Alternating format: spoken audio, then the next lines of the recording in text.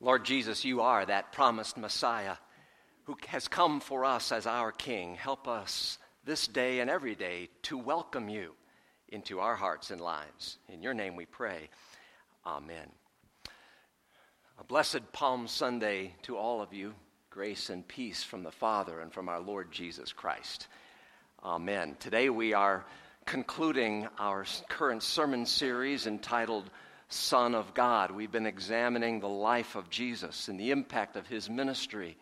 What it means, for example, that he called himself the Son of Man, who identified with us as our Savior.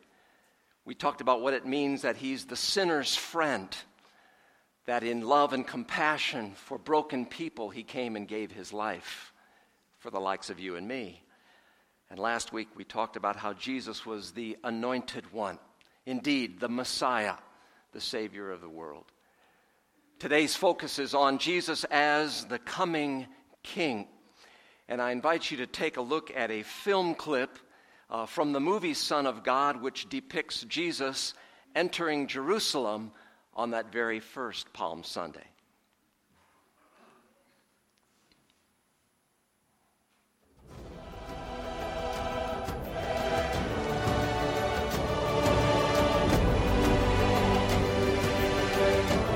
We set out for Jerusalem. Thousands were heading there for the festival of Passover.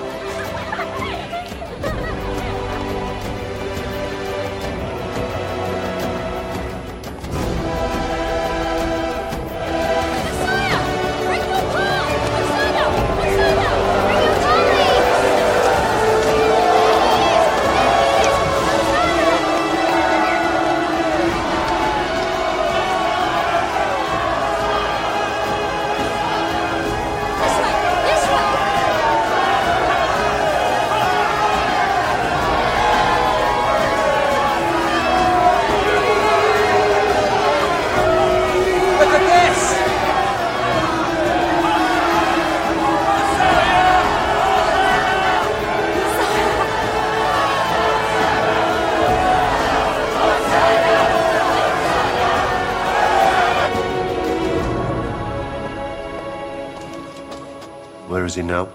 He's just entered the city on a donkey. See, your king comes to you, righteous and victorious, humble and riding on a donkey. Where's he headed? Towards the temple. He must not interfere with Passover. God will bring his wrath down upon all of us. And who knows what Pilate will do if the crowds run out of control. Nicodemus, go with Malchus. If he enters the temple, watch him. Do not blink. Go.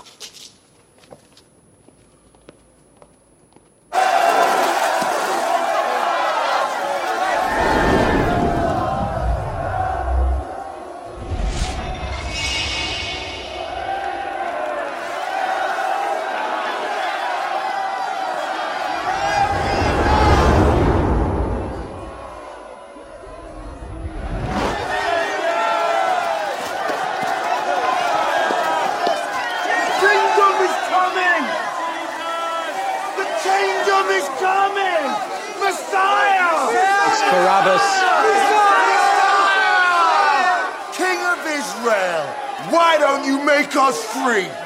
Save us from the Romans, Lord!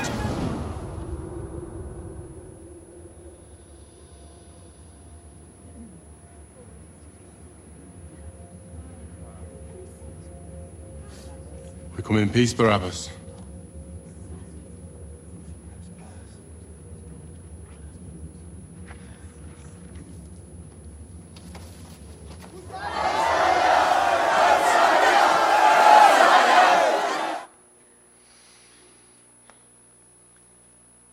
It may strike us as a bit odd that Jesus would ride into Jerusalem on a donkey. But this was in direct fulfillment of Old Testament prophecy, as we heard in that first reading for today from the prophet Zechariah, chapter 9. Rejoice greatly, O daughter of Zion. Shout, daughter of Jerusalem. See, your king comes to you, righteous and having salvation, gentle and riding on a donkey, on a colt, the foal of a donkey." By doing so, Jesus was making it clear exactly who he was, that he himself was the promised Messiah of Israel, the Savior of the world. But obviously, as it was depicted in the movie, as we read in the gospel lessons, it was a mixed crowd that day that Jesus entered the city. Some indeed welcomed him, some hailed him and praised him, but some certainly did not. Some shouted, "Hosanna, blessed is he who comes in the name of the Lord." Others remained skeptical. And some, especially the religious leaders, were hostile to him and threatened by him.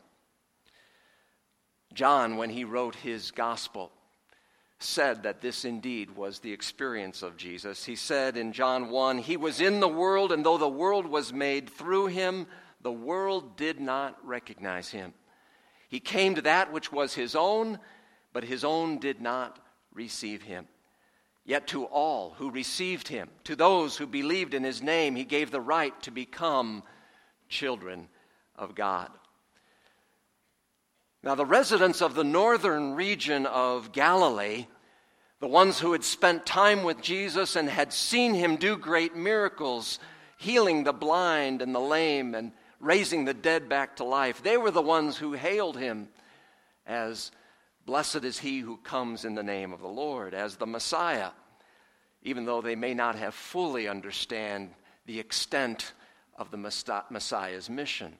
At this point, they certainly would not have fully understood that he was going to a cross. But nevertheless, they praised him. Some, like it was depicted in the movie, wanted to use Jesus as a political kingpin to usher in as a physical political Messiah to throw the Romans out of the city. That certainly was Barabbas's intent. And the religious leaders saw him as a threat, a false Messiah. They despised him and they plotted against him. The question to start off this morning today is, what do you think of Jesus? Jesus rides into the city for you and me as well. As you ponder the question, what do you think of Jesus? Consider his purpose for coming to Jerusalem in the first place. Better yet, consider his purpose for even coming into this world, born as a baby in Bethlehem. The reason he came, of course, was surrounding the events that would take place on Friday of that week, and events that would center on a cross. Jesus came precisely not to be a political Messiah, but to be the kind of suffering Messiah Isaiah spoke of, to be the kind of Messiah who would give his life, who would be stricken, smitten, and afflicted on a cross, taking the punishment you and I deserve for our sins. That's the kind of Messiah he came to be. He came to die for all, but not all welcomed him. Jesus came to die for you, friend. Do you welcome his arrival? A very basic biblical truth is that Jesus will rule as king in hearts where he is welcome. He will rule as king in hearts of people who welcome him. As he himself said earlier in his ministry in Luke 17, the kingdom of God is within you. Where does God rule? Well, by his power he rules the universe, but by his grace he rules in the hearts and lives of people. Is Jesus welcome in your heart? Is he welcome there? You see, our greatest joy that we could possibly experience is to have this assurance that because Jesus Christ died in my place, my sins are forgiven, and I know I'm on my way to heaven. To believe and have that full assurance for all eternity that I will spend with him in heaven. There could be no greater joy. Is that your greatest joy? Is Jesus welcome in your heart? Well, if Jesus is welcome in your heart, and I dare say for most of you, he's been there for many years, and if you do believe in him as your Savior, and if you are a follower of Jesus, then the Palm Sunday story has some lessons for you and me about how we are to live our lives as followers of Jesus. Our mission statement here at Shepherd of the Desert is leading people to follow Jesus. What does it mean to be a follower of Jesus? Well, from the Palm Sunday story we're looking at today, 3 insights. Number 1, do what Jesus says. People who are followers of Jesus do what he says. We get an example of that already here in the Palm Sunday story from Luke 19. The first few verses tell us that as Jesus approached Bethphage and Bethany at the hill called the Mount of Olives, he sent 2 of his disciples, saying to them, "Go to the village ahead of you, and as you enter it, you will find a colt tied there, which no one has ever ridden. Untie it and bring it here. If anyone asks you, 'Why are you untying it?' tell him, 'The Lord needs it.'" Those who were sent ahead went and found it just as he had told them. And as they were untying the colt, its owners asked them, "Why are you untying the colt?" They replied, "The Lord needs it." They brought it to Jesus, threw their cloaks on the colt, and put Jesus on it. Now, I dare say if any of us would have been in those 2 guys' sandals, we, like they probably did, would have been asking a few questions. Lord, are you sure about this? I mean, we're just going to walk up to this guy and say, "Hey, we're taking your colt." Isn't he going to get a little angry at us? Are you sure this is what really makes sense, Lord? We might have hesitated a bit to obey what Jesus had instructed us to do. He gave them those special instructions, and even though it didn't really make sense at the time, they obeyed. They did what Jesus told them to do. Let me ask you, what is Jesus calling you to do? I'm pretty sure your obedience won't involve a donkey, fair to say. But is he perhaps telling you to do something else? Is he telling you to forgive someone who's hurt you? Maybe a long-standing bitterness that you've held on to for many years. Is it time to let that go? Is it time to help someone who needs help? Is he instructing you to give something up that you've been holding on to that you really don't need anymore? Is he telling you to take something on, something new? Is he asking you to say yes to something? Is he telling you to say no to something? Whatever it is, like those 2 disciples of long ago, your obedience also will give glory to God. If we are followers of Jesus, we are first of all to do what Jesus says. But secondly, as followers of Jesus, we're to feel what Jesus feels.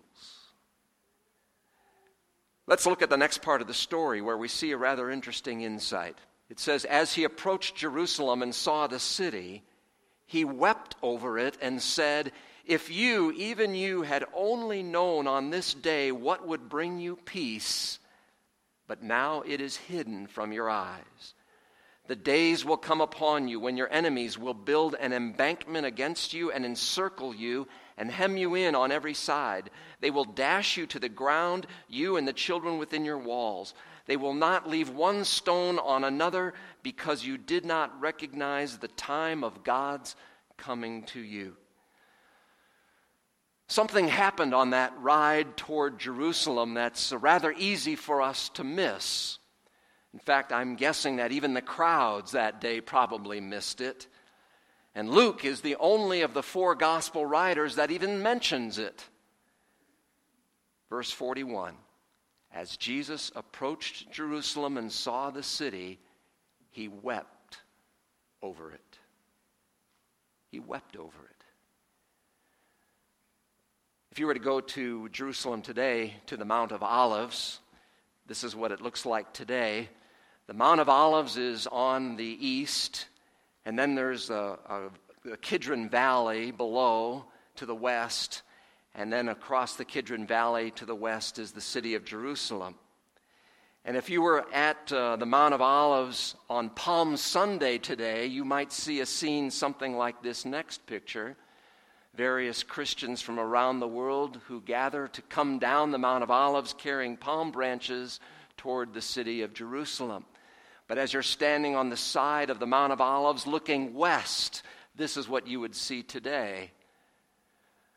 The city of Jerusalem with the Temple Mount area. Of course, the temple is no longer there, and where the temple used to stand is an Islamic mosque.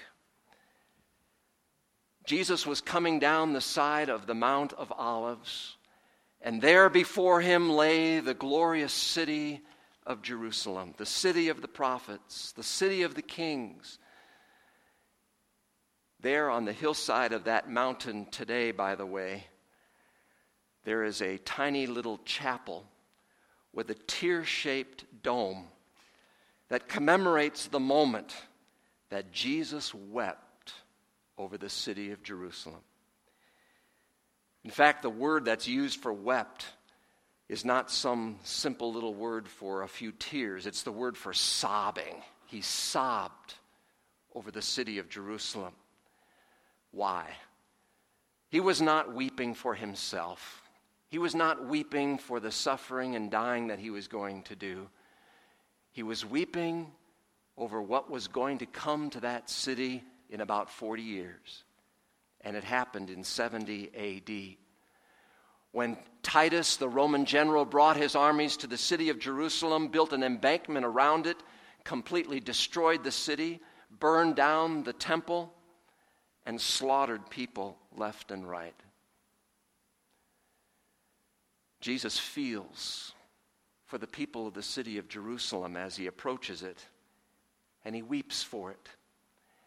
He weeps with compassion for the lost sheep of Israel who failed to recognize who he is.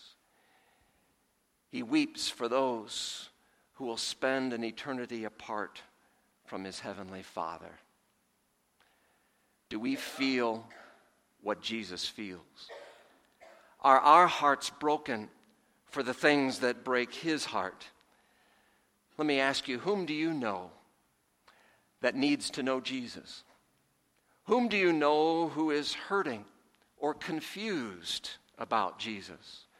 Or wandering and searching for something and not really finding the right answers? Whom do you know who needs a compassionate outreach of care and love?